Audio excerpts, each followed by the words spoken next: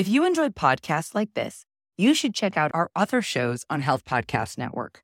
For example, Healthcare for Humans, hosted by Dr. Sundar, expands our understanding of the history and culture of different communities and how to provide culturally responsive care. There's an episode you should check out where guest Dr. Duran details the systemic barriers faced by individuals with DACA status and highlights the importance of addressing these barriers. Check out Healthcare for Humans on your favorite podcast platform or visit healthpodcastnetwork.com. That photographic memory was gone. I mean, my mind could not process things the same way, but also what left me was that irritability and that ease of being angry. And so after 3 years of healing and restoring myself, I found, I'm a better person today.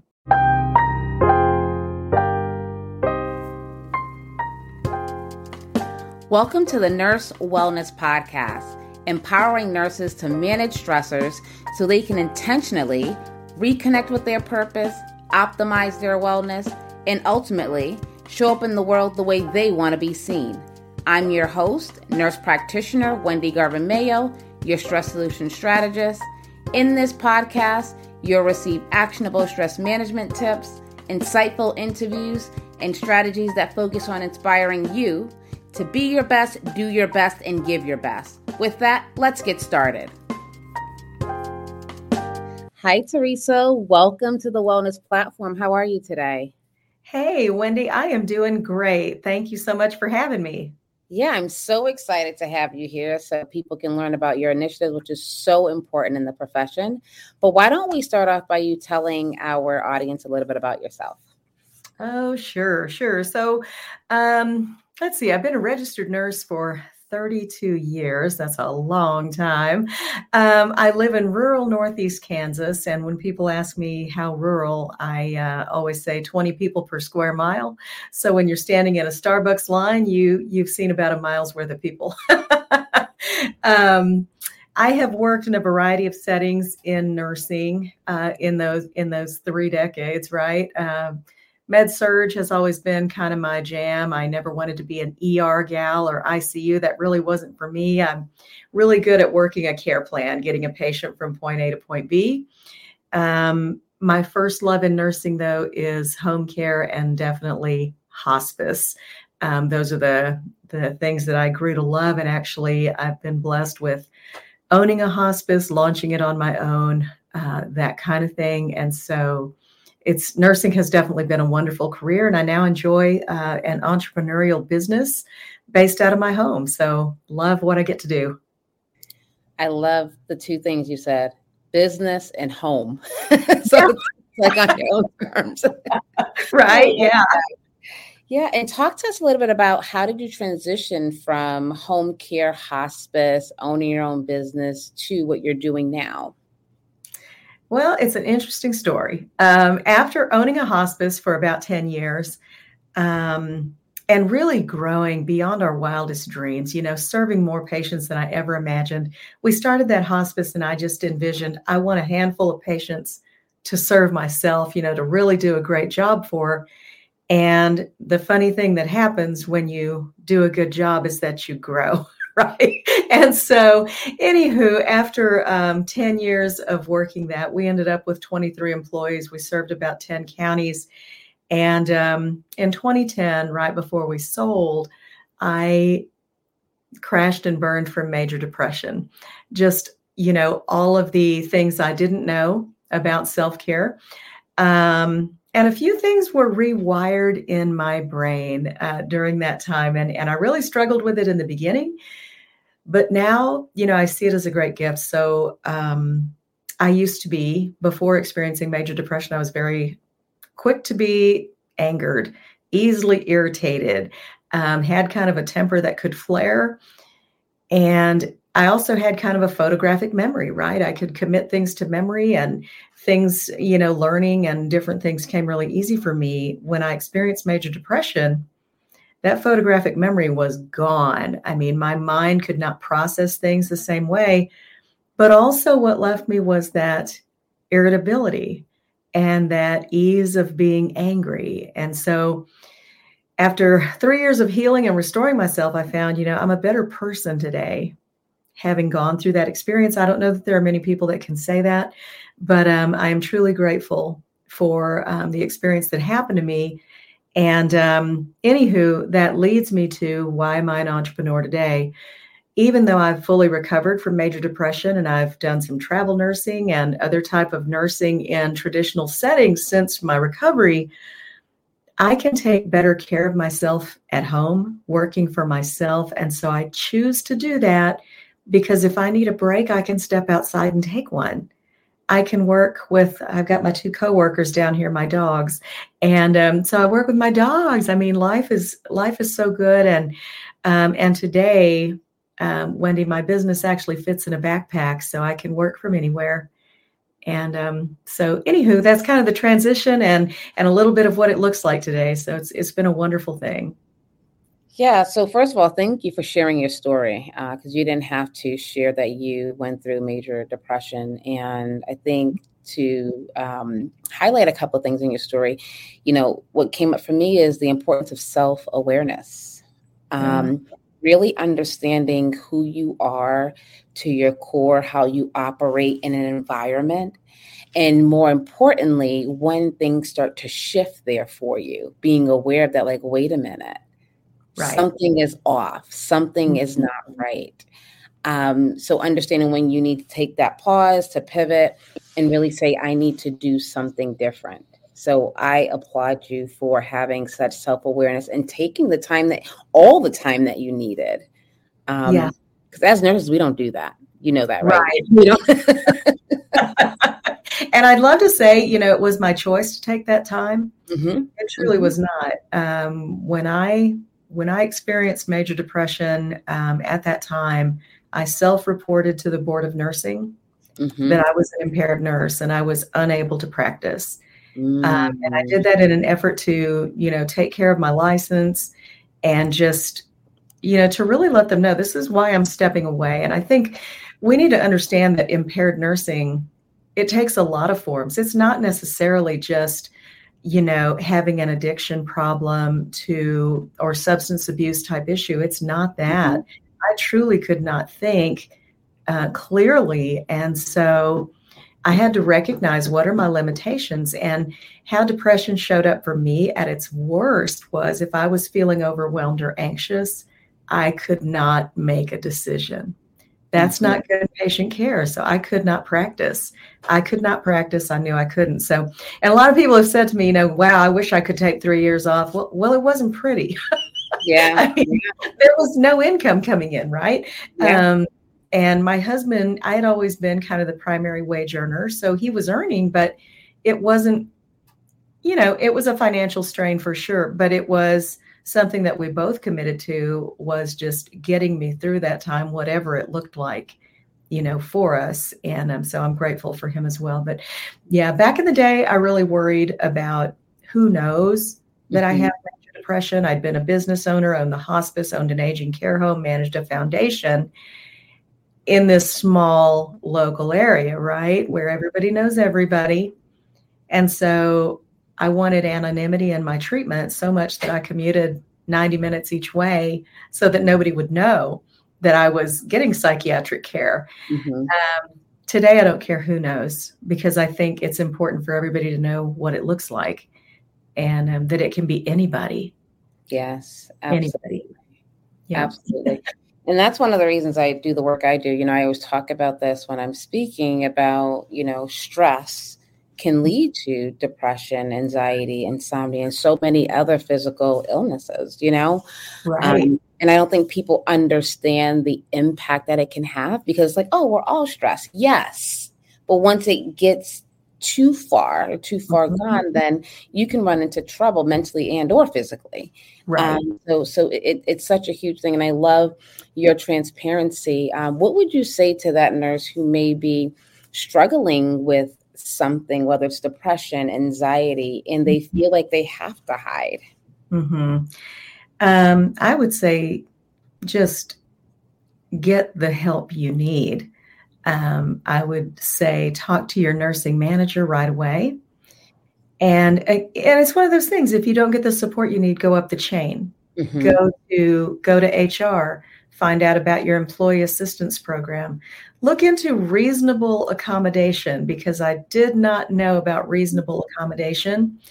And reasonable accommodation can be granted for nurses who are experiencing these types of things, anxiety, depression, to a severe degree. And when you need a mental health day, it will not count against you when you have reasonable accommodation. This is a thing. Mm-hmm. And I didn't know about it until after I had my experience, and I was doing some kind of funky little work at home job for Sprint because I wanted to test the waters before I went back to work. But even there, I got into that stressful situation. I was still recovering, and I talked to my manager, who was probably making 10 or 12 bucks an hour. He was just, it was a very low wage earning job, but it gave me a lot of structure and really helped me recover. And anywho, when I talked to him, he said, we need to get you some accommodation. You need reasonable accommodation for this. And I just thought, here of all places, this kind of support. But it was a great learning experience. But there are resources and there's help. And I would just encourage people to seek it out.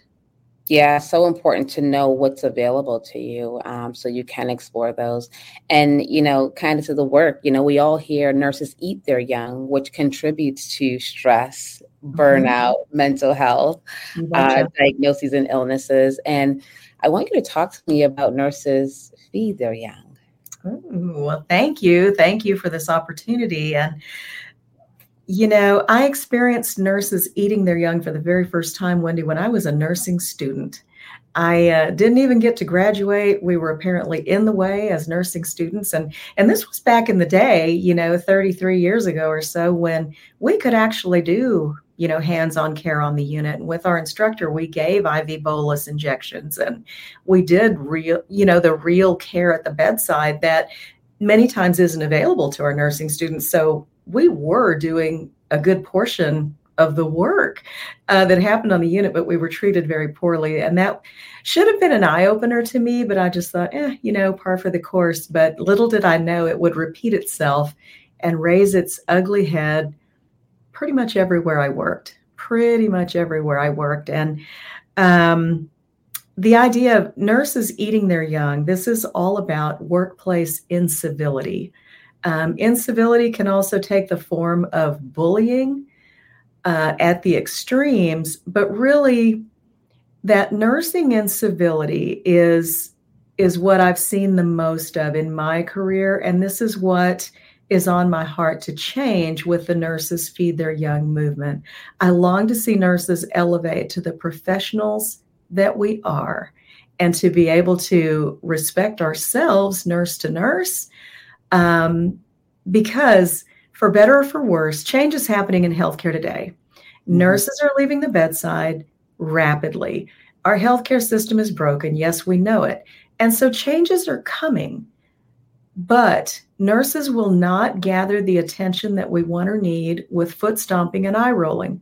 We have to learn to step up to the plate as professionals and articulate to legislators, rule makers, leaders in healthcare what our needs are, why we need these things, and so that we can step up to the plate as professionals. I think, and that involves nurses taking a good hard look at who we are as a cultural profession, right? We have handed this down from generation to generation of nurses, and I feel like we've developed a almost familial type of dysfunction, that this is how, when a new nurse is mentored poorly, this is how they learn to mentor the nurse that they get the opportunity to mentor.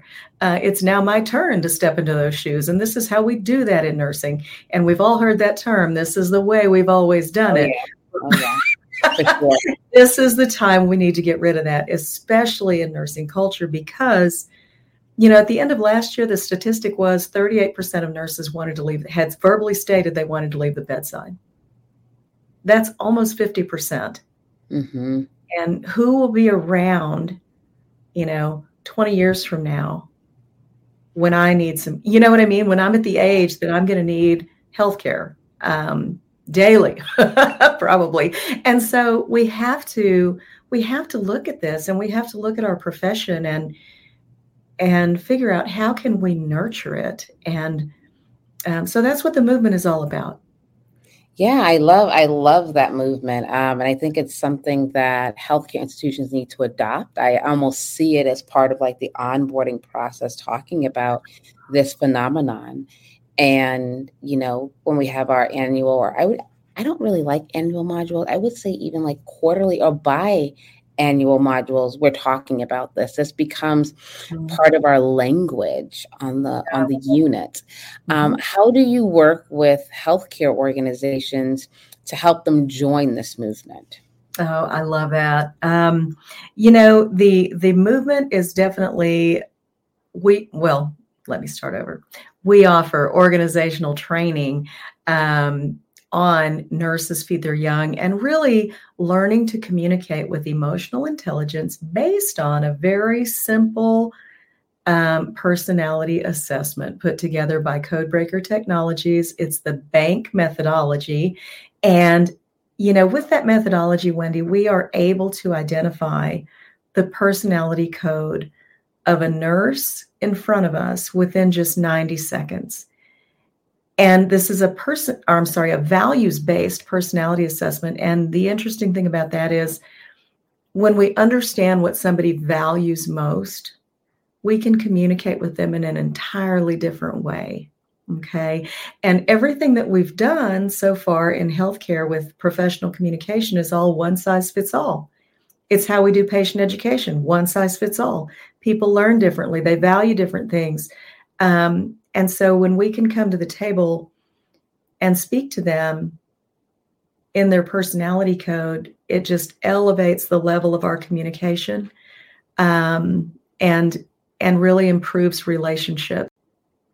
I love that. And, what I'm thinking is that there's so many great tools and programs like yours, but healthcare institutions have to prioritize nurses, incivility, and really take the time to implement something like this. Yes. Implement and then continue to make it sustainable. So that's why I like, anytime I'm doing something, in the business, it's like we have to talk about sustainability. And I think to your point of, this value-based assessment and this movement, it's sustainability that could really just change the trajectory of where we're going in nursing. So I think it's a phenomenal movement, and people really need to know how to get in contact with you. So what's the best way for them to do that? Oh, I love it. Thank you. The best way to connect with me is just to, you can find me on social media. I'm on LinkedIn. The Teresa Sanderson, I believe, is my handle on LinkedIn. You can find me on Facebook, YouTube as well. My website is teresasanderson.com. You can connect with me there. You'll find information about nurses feed their young. But I try to make it as easy as possible for people to connect with me. But yeah, I would love to hear from any nurses or healthcare leadership who are interested in improving nursing culture, because Wendy, the thing is, new nurses, the problem that I see that is not being addressed with nursing recruitment and retention is that we're not cleaning the house. Before we move into a new apartment or a new home, the first thing we do is go through and wipe it all down, right? We wipe everything clean before we put our precious new things inside it. Nursing culture has never been cleaned up. So nurses are leaving these toxic work environments, and we're bringing new nurses to work in that same toxic work environment and expecting them to stay. It's a futile effort. It will never work. We've got to clean the house. We need to clean up nursing culture so that we can create that sustainable future for our profession. No, absolutely. And what would you say to a nurse leader who say, oh, yeah, that sounds good, but with the shortage, how do we clean the house? What I would say is it's going to begin with training, and it's going to begin with, walking walking the talk or walking the walk. We have to, if that nursing leader wants to embrace this philosophy, then a few key conversations with the nursing team will definitely show them communicating in a different way, right? And so that we don't have to get rid of everybody, right? We don't have to get rid of the nurses who've not been able to communicate civilly or professionally. We need to train them in ways to communicate and give them the opportunity to elevate their own emotional intelligence. This is training that should happen in nursing school. Wouldn't you agree? Nurses are not prepared for this. We get out and when you graduate, you better have your tennis shoes on and be ready to run, because that's how nursing is. So if we don't get this kind of training in nursing school, we really are behind the ball from the get-go. And so, we need to come out, the team members that we have, and approach them with great compassion and empathy for where they are, because you know what? They didn't get this training. I didn't know and understand this stuff. And you know what? It's personal. It's personality. It's not personal. And that's what we need to understand. People are behaving according to their personality traits and characteristics. We can teach them how to do things differently. Oh, yeah, I love that. And to that point, this movement needs to be in schools of nursing. Oh, yeah. Schools of nursing, healthcare organizations, you name it. Oh, yeah. No, definitely. Well, Teresa, before I let you go, I would love to take you through a rapid fire, but I would love to give you an opportunity to say some last words to our audience before we go into the rapid fire. Okay. Well, I would love to just thank you, first of all, for the opportunity to be here and chat a little bit about my journey in nursing and the Nurses Feed Their Young movement. For any nurse or nursing leader who is feeling dissatisfied, who is feeling stressed in their role and unable to communicate well with their team, unable to get buy-in or lead with influence, connect with me. I want to talk to you. I want to share with you some tools and strategies that are easily duplicatable. I'm not blowing smoke here. I've been a nursing leader for a long time. And this is a manageable system that can be used and immediately impact your communication with your team and decrease your stress in your role. Okay, that said, I want every nurse out there to realize that by nature of licensure, you are a leader. Okay, so if you're listening to this and wanting to elevate your own communication game, decrease your own stress at work so that you don't end up with burnout and depression like I did, then this is a great strategy and something to put in your toolkit so that you can be ready for a sustainable future in your own career. I want to talk to you too. Oh, I love that. Well, let's get into our rapid fire. Tell me the first thing that comes to your mind to answer the question or finish the statement. Ready? All right. All right. Wellness means? Wellness means being at peace and content with what you have and being able to move around and enjoy life. Oh, I love that. I know I'm stressed when? I know I'm stressed when I cannot make a decision. I can relate to that. My go-to stress management solution is? Pausing, really just taking a break. Yeah. I love that. What is one thing you learned about yourself during the pandemic? I learned during the pandemic, I think, more gratitude than ever before. We live in a very rural setting, and I was very grateful that we were where we were. And I love that. What does influential nursing mean to you? Influential nursing means being able to pave the way for a better future for our profession. Good. And if you had one wish for nursing, what would it be? That nurses would see themselves as the professionals they are and own their own value. Ooh, I love that. And my last question, what's your message to a new and upcoming nurse who's entering our profession right now? What would your message be to that person? First of all, take your lunch break. Be sure and carve out those 30 minutes. It is not a badge of honor not to take your lunch break through your shift. Leave the unit when you do it so that you can really rest for 30 minutes. And that being said, learn stress management techniques and plan them in. Own your time, manage your calendar like a CEO, and plan wonderful things for your off days. Plan experiences with your family, go places, do things that are fun and enriching and fulfilling to you, rather than just taking those days off and saying, I'm so tired from working, I'm just going to sit here and do nothing. Own your time. And I think nursing can be sustainable. We just need to do it differently. Yes, I love that. Well, Teresa, thank you so much. I think if you're listening to this, please go back to your School of Nursing and or your healthcare organization and just mention nurses feed their young and see what the reaction is. So thank you so much, Teresa, and we'll definitely have to have you back. Thank you, Wendy. Appreciate you. Thank you for listening. If you enjoyed this episode, please tell a friend. Before you go, I would love to share a free stress management resource with you. Go to stressblueprint.com and download your free copy of the 3 questions to ask when you are stressed. Until next time, go out and be your best, do your best, and give your best.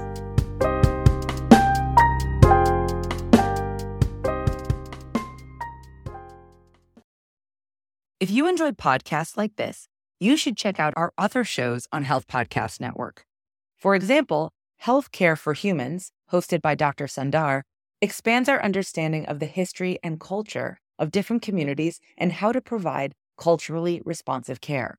There's an episode you should check out where guest Dr. Duran details the systemic barriers faced by individuals with DACA status and highlights the importance of addressing these barriers. Check out Healthcare for Humans on your favorite podcast platform or visit healthpodcastnetwork.com.